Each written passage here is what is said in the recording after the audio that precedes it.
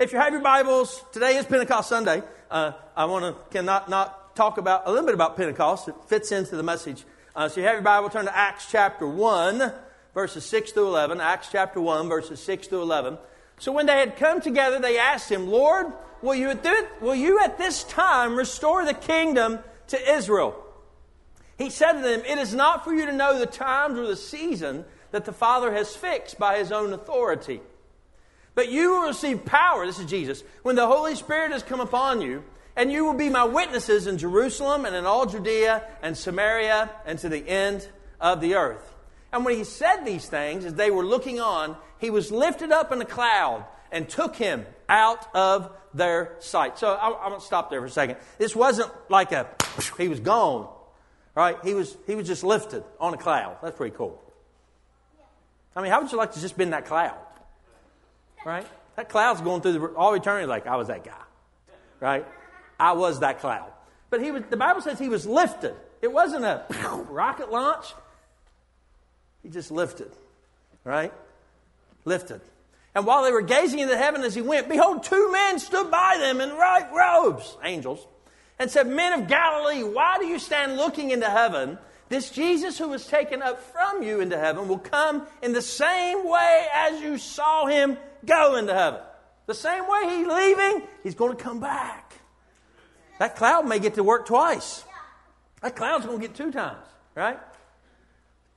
And Acts chapter 2, when the day of Pentecost arrived, which is today, they were all together in one place. I think the King Jimmy says one accord, right? That's why we have a Honda Accord at my house, right? Bob Clark has a Honda Accord, so we're all in one accord when we're in that. And suddenly there came from heaven a sound like a mighty rushing wind, and it filled the entire house where they were sitting. And divided tongues as a fire appeared to them and rested on each of them. And they were all filled with the Holy Spirit and began to speak in other tongues as the Spirit gave them utterance. Amen. Now, the title of the message this morning is simply called, Where Are You Going? Let us pray. Father, we come to you in Jesus' name. Lord, we thank you for Pentecost Sunday. We thank you that this day and what it represents to the body of Christ is a moment in time that is etched on the timeline of the church's history. This is where we began. This is where the church started. So, Lord, we thank you for this powerful moment. Lord, speak to us today through your word. Challenge us, change us, point us to you. In Jesus' name we pray. And everybody said, Amen. Today is Pentecost Sunday. 50 days after the resurrection of Jesus Christ, the Holy Spirit arrives. Now, Jesus was on the planet for 40 days. We talked about that a few weeks ago. He was on the planet for 40 days after his resurrection. He ascends to heaven. This is what we read about in Acts chapter 1. He then told the disciples and everybody that was there to tarry in Jerusalem until the Spirit comes. And then we pick up in verse 2, or chapter 2, where it actually 10 days later, the day of Pentecost, where the Holy Spirit actually falls on the place. So we're here to celebrate that. We're here to point that out. Pentecost Sunday is the birth of the church. The birth of the church. We're going to have cupcakes tonight to celebrate the church's birthday too. Right? We're going to be celebrating the church's birthday. Not living fake church, but the church. Amen. The church of Jesus Christ. Happy birthday, church! Everybody say happy birthday. That's right.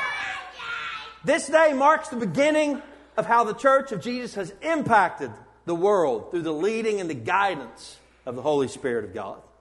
The power of God's Spirit came to earth. Now power can be used. Now, if we're honest, power can be used in 3 ways, can't it? Power can be used in 3 ways. Right? Power can be in the natural. It can be unleashed. It can be harnessed. Or it could be suppressed. Right? Let's be honest. You got power, you can do one of 3 things with it.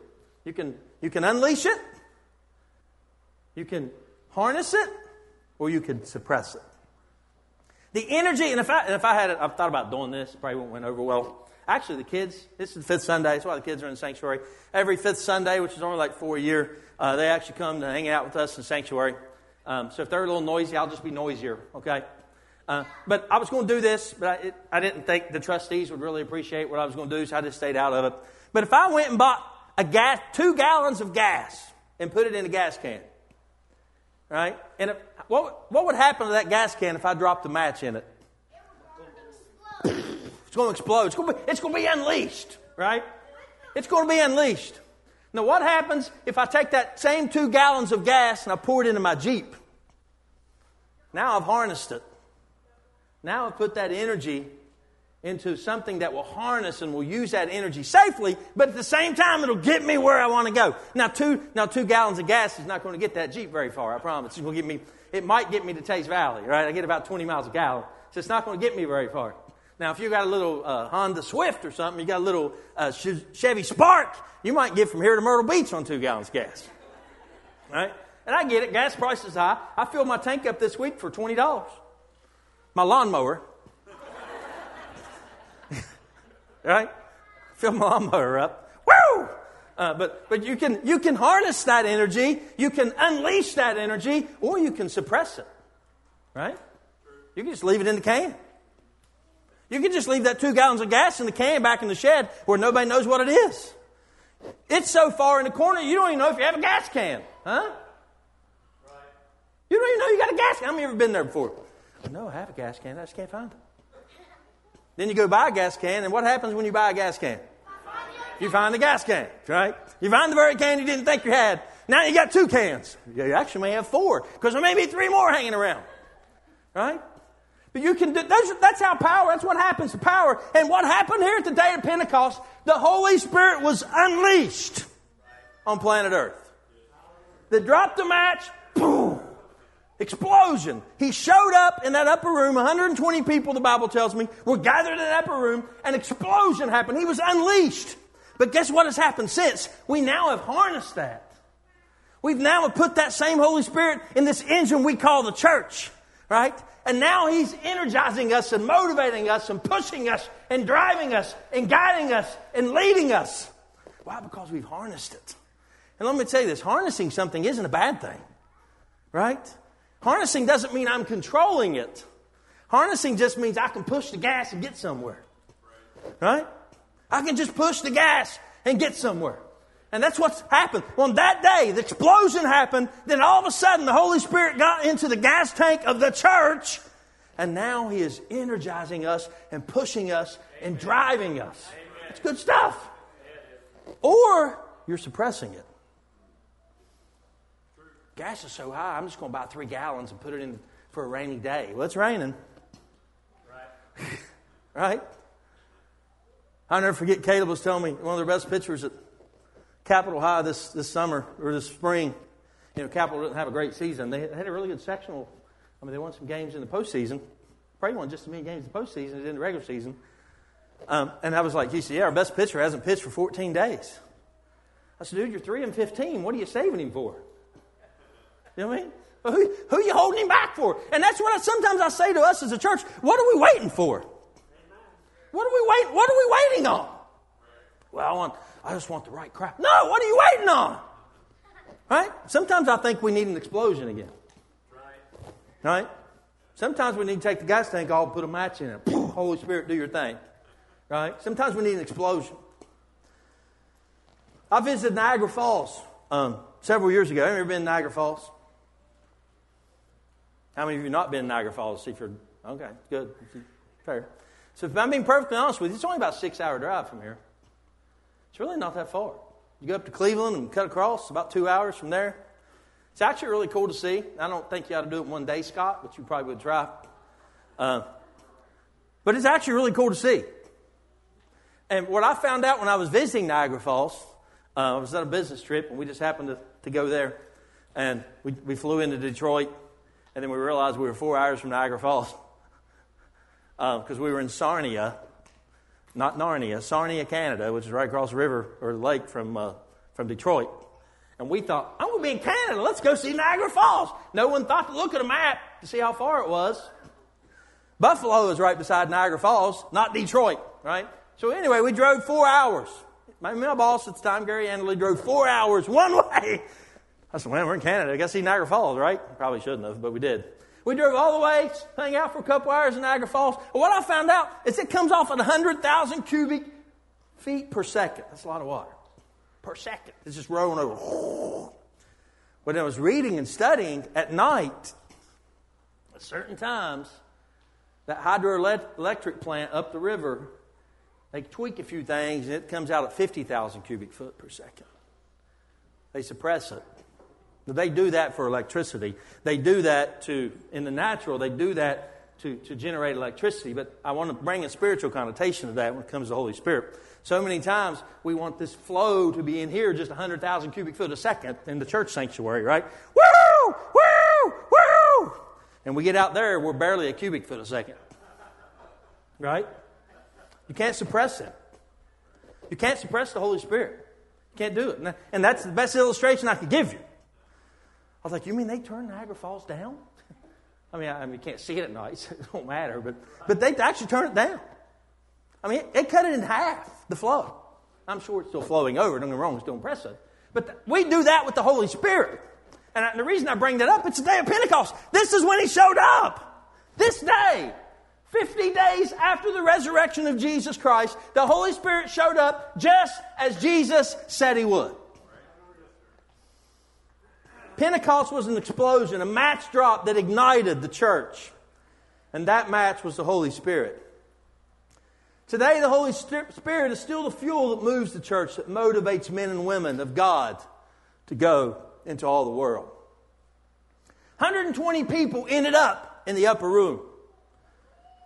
According to 1 Corinthians 15, though, there were 500 in Galilee that day and watched Jesus ascend to heaven.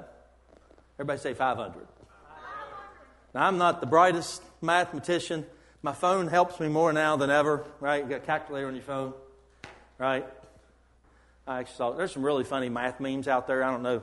Yeah, you just want to see some funny math memes. I mean, some people just don't get it, but that I get it. 500 minus 120 is 380, right?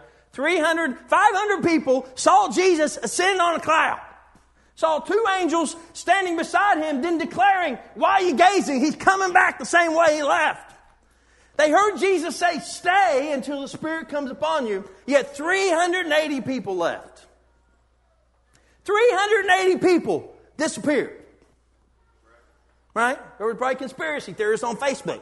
Well, that wasn't really Jesus. Do you really think a cloud could hold Jesus? Right? I mean, all these conspiracy theorists rolled in, and all of a sudden, 380 people, for some reason, just disappeared. I mean, I don't know. I think if I saw Jesus ascending into heaven, that would have changed my life, I think. I mean, I think that. But for some reason, 380 people didn't stay. Maybe they waited 5 days. Maybe they waited 6 days. Maybe they waited 9.5 days. Maybe they didn't wait any days. Maybe 500 went to 400 after the first day.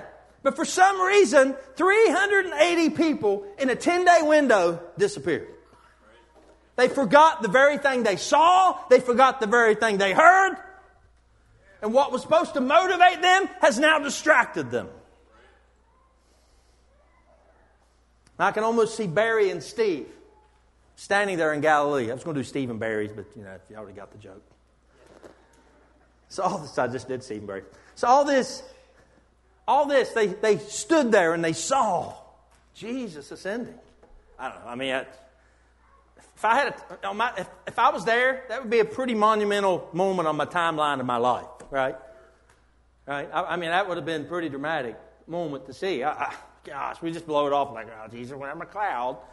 Dude, that miraculous stuff just happened, and yet 308 people disappeared. But here we found Barry and Steve. They're standing there and they're gazing. There's a jaws drop, like, what are we seeing? Right? Pinch me, is this real? Angels show up, crowd's excited, there's a buzz in the air, then Steve gets a text. It's from his boss. Don't forget, I need you here at 7 a.m. in the morning. Barry looks at Steve. Steve's walking off. Steve looks at the text, starts walking. Barry looks at Steve and says, "Where are you going? Where are you going?" Steve just keeps walking. 380 people just walked away. And if I could look back in time, I would ask them, "Where are you going?" And that's the title of the message this morning. Where are you going? Where are you going? Where are you going? You ever been asked that question? Where are you going? Right? When you were 16 and you had keys, and you had a license, and you were able to drive, that question would come up a lot, wouldn't it? Where are you going? Mountain closes at 9. That's what they'd say from Ashford. Got to be back before dark. I'm like, there ain't a gate. They actually, that's what they say. Be back before dark. Like, why? It's the same road. Right? It's the same road to get to Ashford, whether it's midnight or noon. It really is. There's no special turn. It's the same lines on both sides. It works the same, feels the same, looks the same. But that's what I was told. Be back by 9. Be back before dark. Right? Why dark? Of course, we could get into that. Anyway. Where are you going? I've asked my kids that question a lot. Where are you going? Hey, I'm going down the road. Where are you going? I'll be back. And they ran out the door, right? Then they get offended that you're asking the question. Why are you asking me that? Well, I pay the car payment. I put gas in it. I pay the insurance. I pay the property taxes. I pay the license fee. That's why I'm asking that question. Because it's my car. That's right. Right? It's my car. But they get offended. I'm going to tell my teacher. Who cares what your teacher thinks? It's my car. You go take her car and see what she says. Where are you going? Right? Kids think, oh, you can't ask me that question. Yeah, I can. And I did. We ask that question because we want to know. We ask that question because we know what the Bible verse says. Bad company corrupts good character. That's what the Bible says. I want to know who you're hanging with. I want to know who you're going to the mall with. I want to know why you're going to Starbucks to get a $12 coffee at 5 o'clock in the evening. And it's cold at that. Right? I'm not a coffee person, so pastor's shirt, that's just a whole lot of Jesus for me. Right? It's cold coffee. That don't even make sense to me. But anyway, iced coffee. It's not coffee. If I'm going to put ice in, I want a Coke. Am I wrong? Is there anything better than a Mexican Coca-Cola? You go to a Mexican restaurant, don't they have the best Coke? There's so much ice in it, just so strong, it'll make your eyes water when you drink it. So, yeah. If I'm going to put ice in something, just give me a Coca-Cola. I want coffee. Anyway, where are you going? We ask that question because we want to know. And as parents, we have a right, don't we? We have a right to ask that question. I'm concerned about the safety of my child, too. I'm concerned about them. Remember the verse, bad company corrupts good character. This applies to the question I'm asking. That's why I'm asking the question. Now, honestly, I want to ask all you adults. I didn't know the kids were going to be in here, but forgot. How many of you have ever lied at some time in your life when someone says, where are you going? All right? Let's be honest. Cordell, you can raise your hand. You've lied probably. Told somebody. Yeah, I'm going down the road to see Bobby. Right? You go see Victoria. We know what's going on. Right? Right? We've done that, right? We've all like, well, now maybe you were going to buy a present for your mom, right? And you couldn't tell her where you were going, right? But we've all done that. We've all said, well, I'm hanging out with Kevin. And Kevin's in the desert, you know what I'm saying? I'm hanging out with Kevin in Ashford. I'm lying. You know what I mean? We do that to protect where we're going. We want to hide that. But how many of you would admit to me today you don't want your kids to make the same mistakes as you? You don't want them to not tell the truth. You don't want them to not tell you where you're going, right? And it's a double standard, right? And I tell my kids all the time, I said, when your kids are here and they're old enough, you'll get it.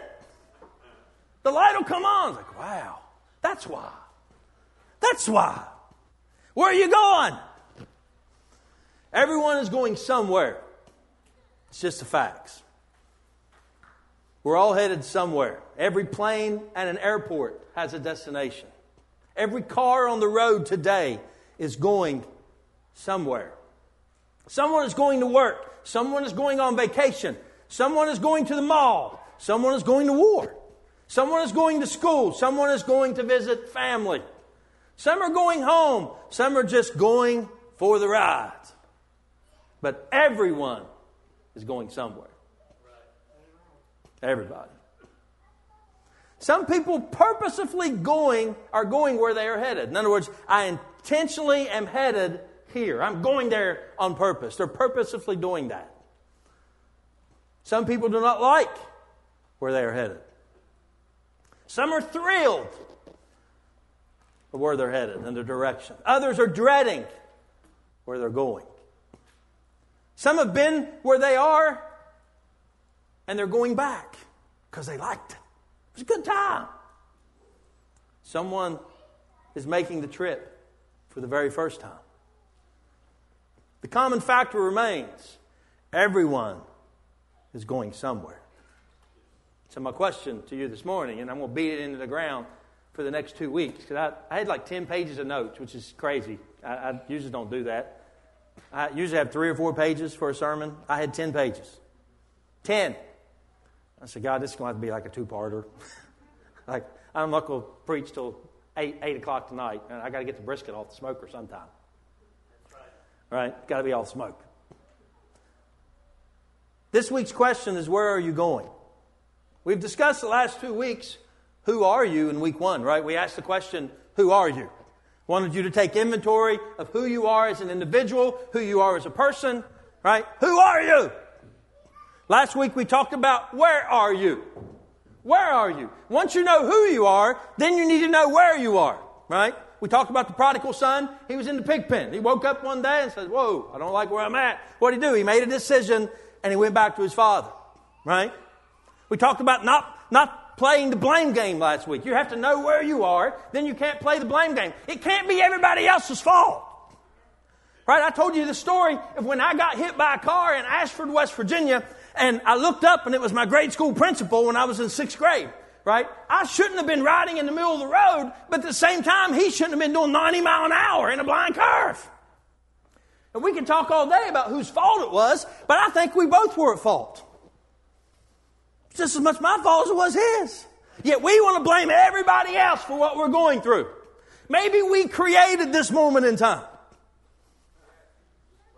Maybe it didn't happen yesterday. Maybe it happened 20 years ago. Maybe it happened 35 years ago. The Bible says, what you plant, you will reap. What you sow, you will reap. It's spiritual law. I can't change it.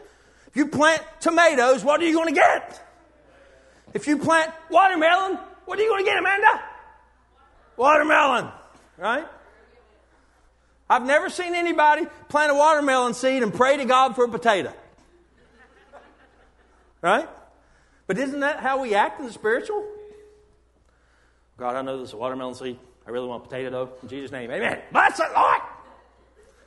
He can't change the law. What you put in the ground. And maybe what you're going through, it was planted years and years and years and years ago. And now, here we are. Can't play the blame game. Can't.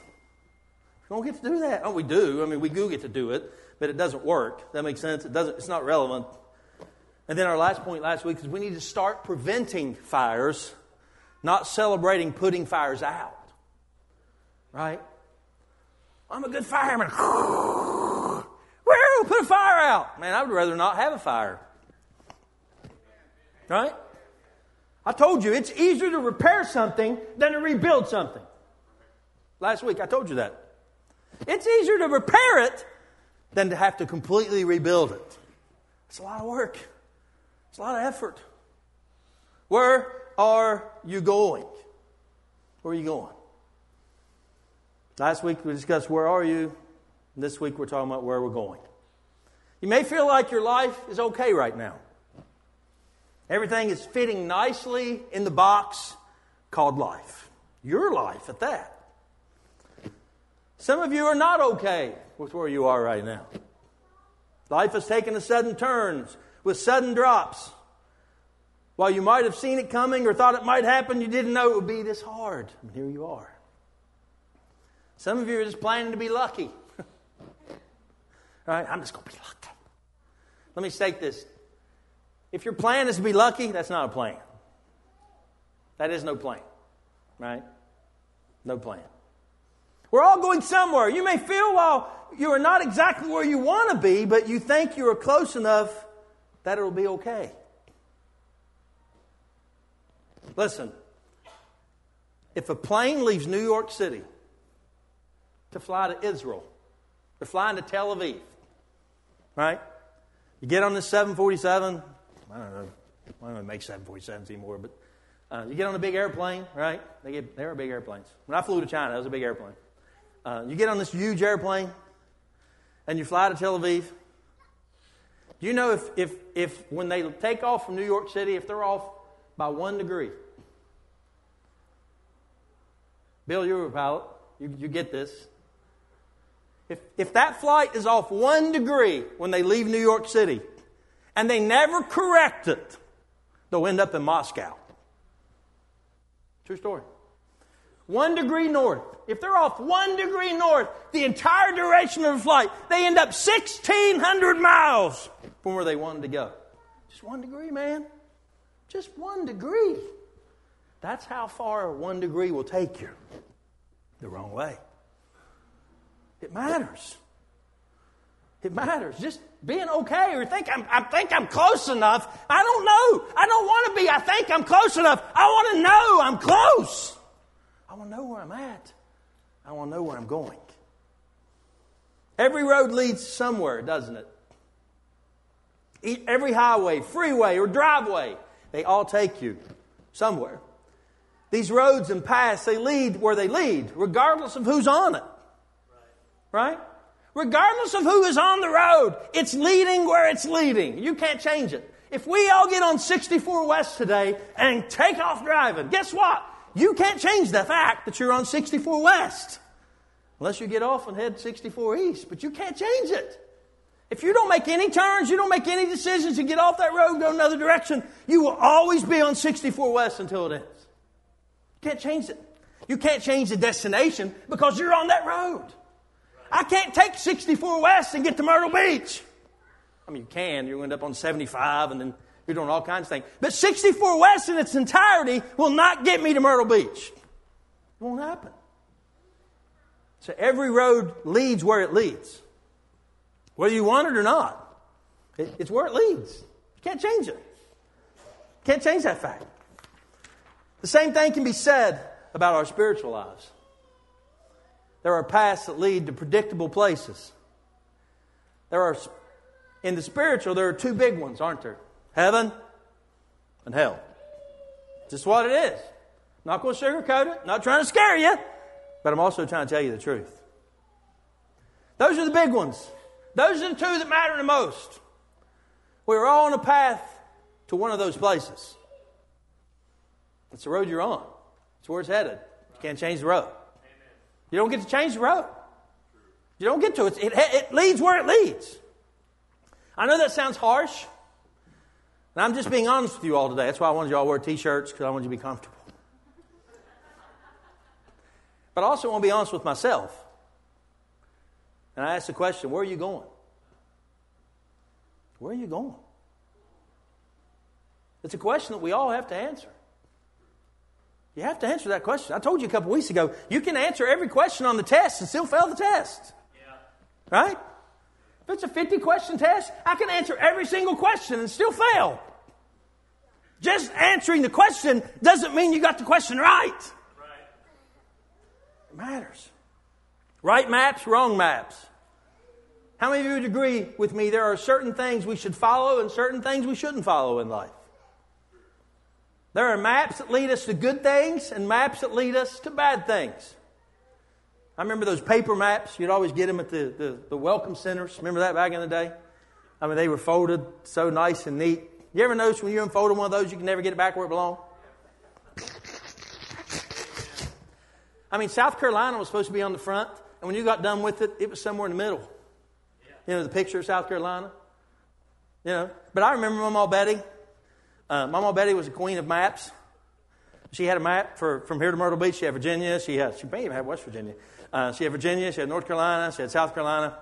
And if we would get off, or somebody would go 1 degree the wrong direction, all right, I would see Mama Betty over on the hood, and she had that whole map wrapped out, and she's mapping out how we're supposed to go. Right? There are good maps, there are right maps, and there are wrong maps. But we don't use those anymore. I mean, I think they still have them. Maybe if you go to a Welcome Center. But now everybody's got a phone, right? You just use your maps on your phone. But over the next 2 weeks, I want to look at some right maps and wrong maps in our lives that are guiding us, that are leading us. I want to look at things that we need to realize to get on the right road, leading to a destination that we want to get to. So I asked the question, where are you going? Number one, point one. I got 2 points for today. We'll blow through it really quick, I promise. Turn to Proverbs 27:12 says this. The prudent see danger. I said this last week, but such a powerful verse. The prudent see danger and take refuge, but the simple keep going and suffer for it. The first point is signs. You have to pay attention to the signs. You have to. Signs matter. We see signs in our lives every single day, do we not? Today I saw many different types of signs. I saw advertisements trying to get me to buy a lottery ticket or to go to a certain doctor or try a specific restaurant. I saw gas price signs. I saw speed limit signs, and they do exist. I saw yield signs. Signs signifying one way, signs signifying wrong way. And even signs reminding me to stop, right? I saw signs telling me where I was. Charleston, Marmette. I saw signs telling me what road I was on, I-77 or I-64 or Route 61. I saw those signs today. Do not miss the signs. Many days I traveled to Canoa City or to Marmette. I'm always on this end of the valley a lot.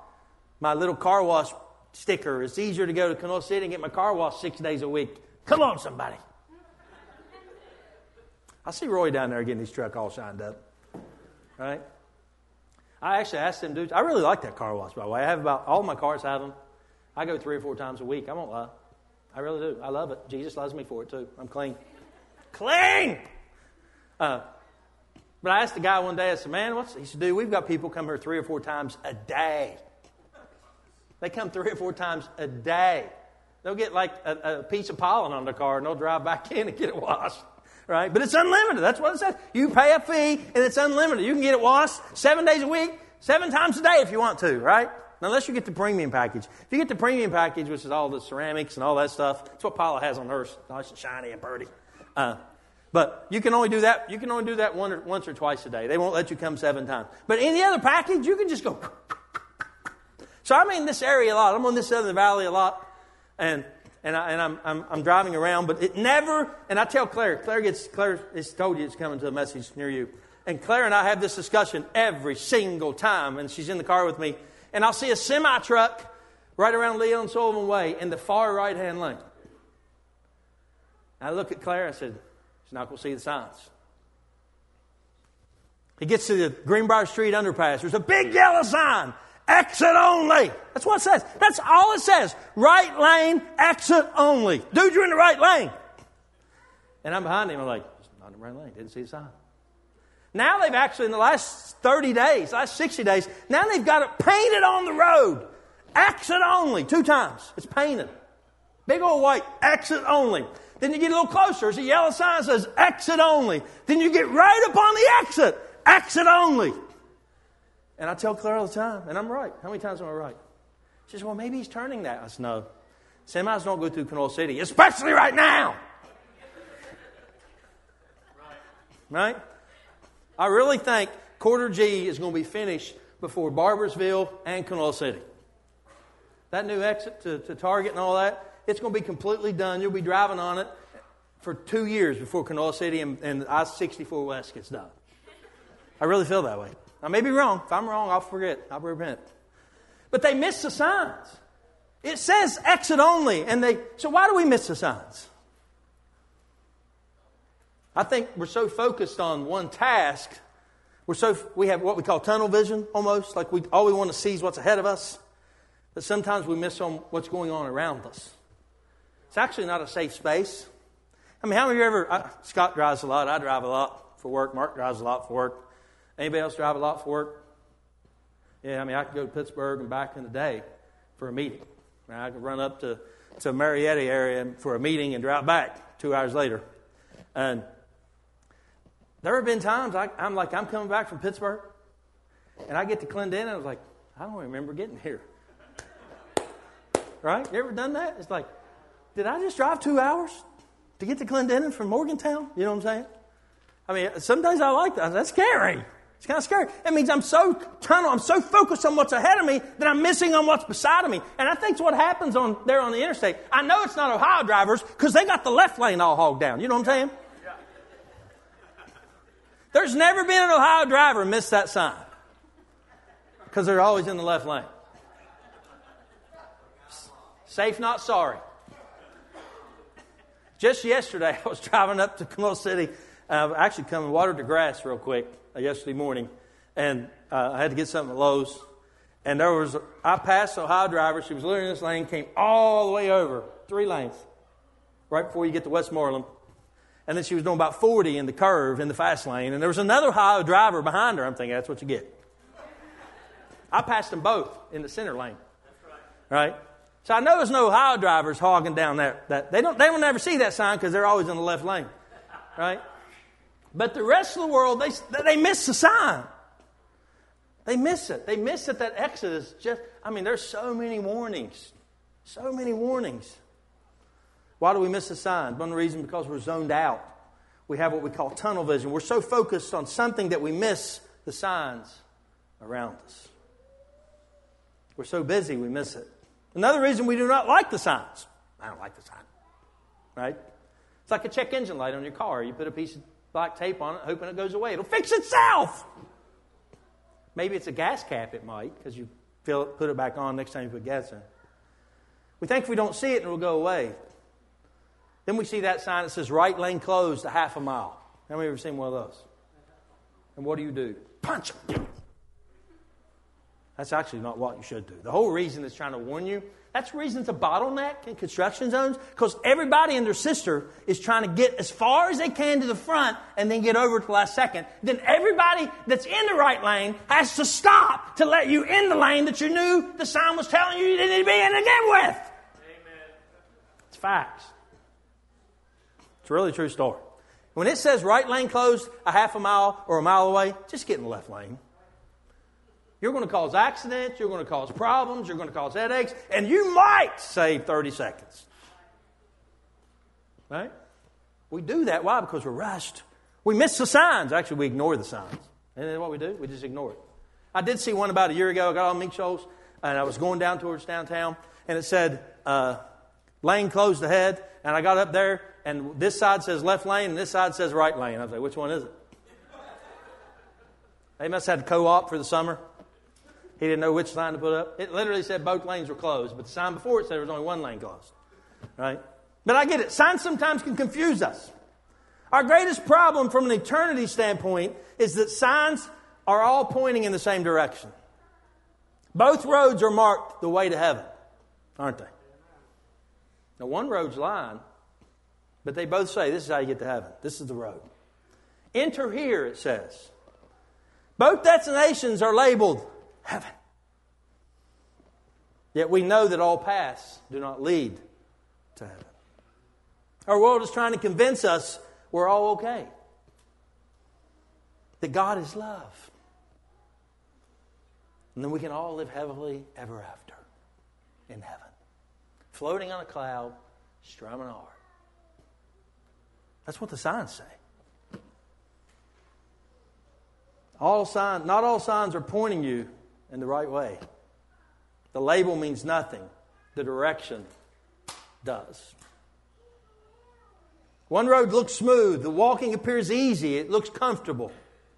You can take your stuff with you on that road. A few carry their burdens of sexual sin and partying and drunkenness or lies. But most are good people. They're good people. They're good people. They're all talking about Jesus along the way. They're still carrying pride and unbelief and bitterness and self-sufficiency or even false religious ideas. Not many on that road will criticize you as you walk with them. They're very tolerant. They're open-minded. After all, their baggage looks a lot like yours. This doesn't mean you're on the right path. Doesn't mean you're going the right direction. Signs are all around us. Everywhere we look, we see signs. They're pointing us. They're guiding us. They're warning us. My advice to you this morning, if you don't know where you're going, you've got to pay attention to the signs. Signs matter. Signs matter. Number 2, the last point for the day. We need to quit waiting for the alarm. Quit waiting for the alarm. I'm not an alarm guy. Number one, when I take my hearing aids out, the world kind of becomes silent. Not totally silent, but it takes a while to calibrate. And if I hear an alarm going off, it might take me. I think I've shared the story. I was in San Antonio, Texas about 10 years ago at a conference. And I took my hearing aids out. I was on the 10th floor of this big hotel. And at like 2 in the morning, I hear... And I thought somebody had set that alarm. It was my first night there. I thought somebody had set that alarm clock. And I was sitting there hitting that thing. And I rolled back over, went to sleep. A few minutes later, woke me up. I unplugged the stupid alarm clock and rolled back over and went to sleep, right? Next morning, I go downstairs and says, "Did you evacuate the building for that bomb threat?" Oh, I thought it was an alarm. Yeah, there was a buzz in the whole building. I mean, it woke me up, but I rolled back over, right? But it shocks me as a pastor, as someone who's worked at a cemetery and worked with Greg back in the day at Canoa Valley, and it just shocks you that a lot of people wait for a life-changing, life-altering event to wake them up.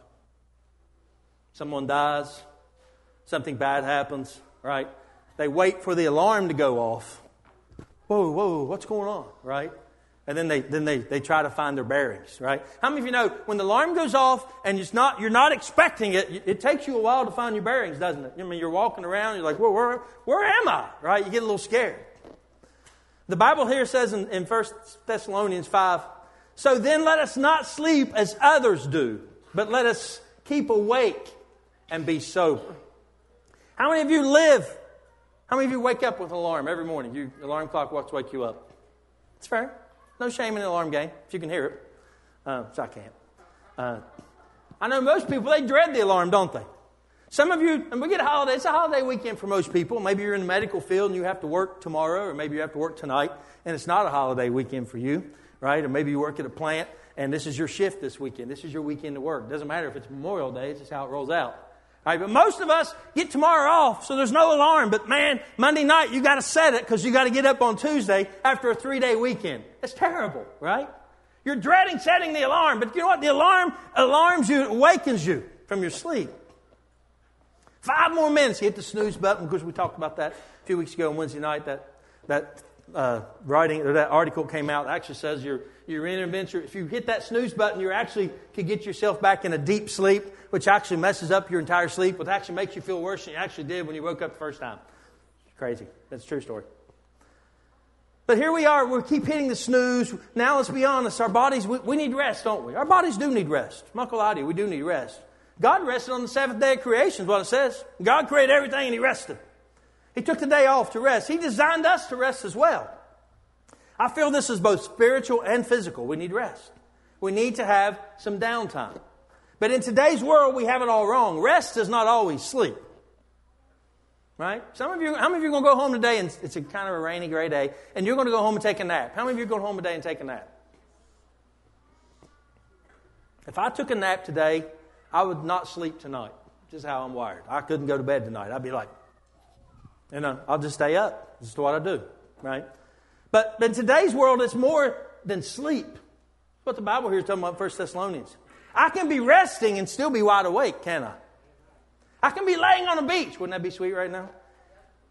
I could be chilling on the deck and be resting, but I'm not asleep. Rest is not always sleeping. Most people today think that way rest equals sleep. That's not what it does. And that's what the Bible here says in 1 Thessalonians. It's the second point today. We need to not allow the alarm to be what sets us off, or to what motivates us, to what pushes us, or what drives us. We need to be awake to realize where we're going. Yet so many people wait for an alarm to go off before they realize where they are. We live in a world that desperately needs to see something is real, and His name is Jesus Christ. They need to see something that is alive, something with a purpose, something with purposeful destination. Jesus brings that to our lives. It's time to wake up. We live in a time where it's necessary to be awake. The world around us is spinning out of control. We shouldn't be asleep at the wheel. 1 Thessalonians here tells us that while the norm is sleep, we are to be awake. While everyone else is napping, we are to be alert, on our guard and ready to change the world around us. When we are awake, we see the signs and we know where we're going. You can't get anything done while you're asleep either, can you? You can't work, can't play ball, can't watch TV. If you're really asleep, you can't do any of those things. But in the spiritual, we should never be asleep. It's time to awaken from our sleep. What did Petra say? The sleeping giant gets a wake-up call. That's a pretty good song, actually. Pastor used to have that cassette. You have a cassette player anymore? We'll go find you one. Amen. There's 2 points I want to bring to you today. You got to see the signs. And you got to quit living your life waiting for an alarm to shock us, to wake us from our sleep. The Bible says in Judges chapter 21, verse 25, in those days there was no king in Israel. Everyone did what was right in his own eyes. Wow. That's how that chapter ends. When there was no one leading you, when there was no one guiding you, when there was no one directing you, you just do what's right in your own eyes. Right? Where are you going? It's easy to do what you think is right, but is your right leading you in the right direction? Does your right have you heading the right way? Where are you going? Maybe you're not where you want to be. The good news is you don't have to stay where you are. You can change the direction of your life. We all want a good story. We all want a good ending. When we think about our lives, the best story and the best ending starts with Jesus. And it ends with Jesus. Remember that plane we talked about a little bit ago? It was off 1 degree north, the entire flight. 1 degree. Just a degree. It ended up 1,600 miles from where it was supposed to land. All because someone didn't correct the flight pattern. Didn't correct the flight path. So I ask you this morning, maybe you feel close enough. 1 degree will send you somewhere you never wanted to go.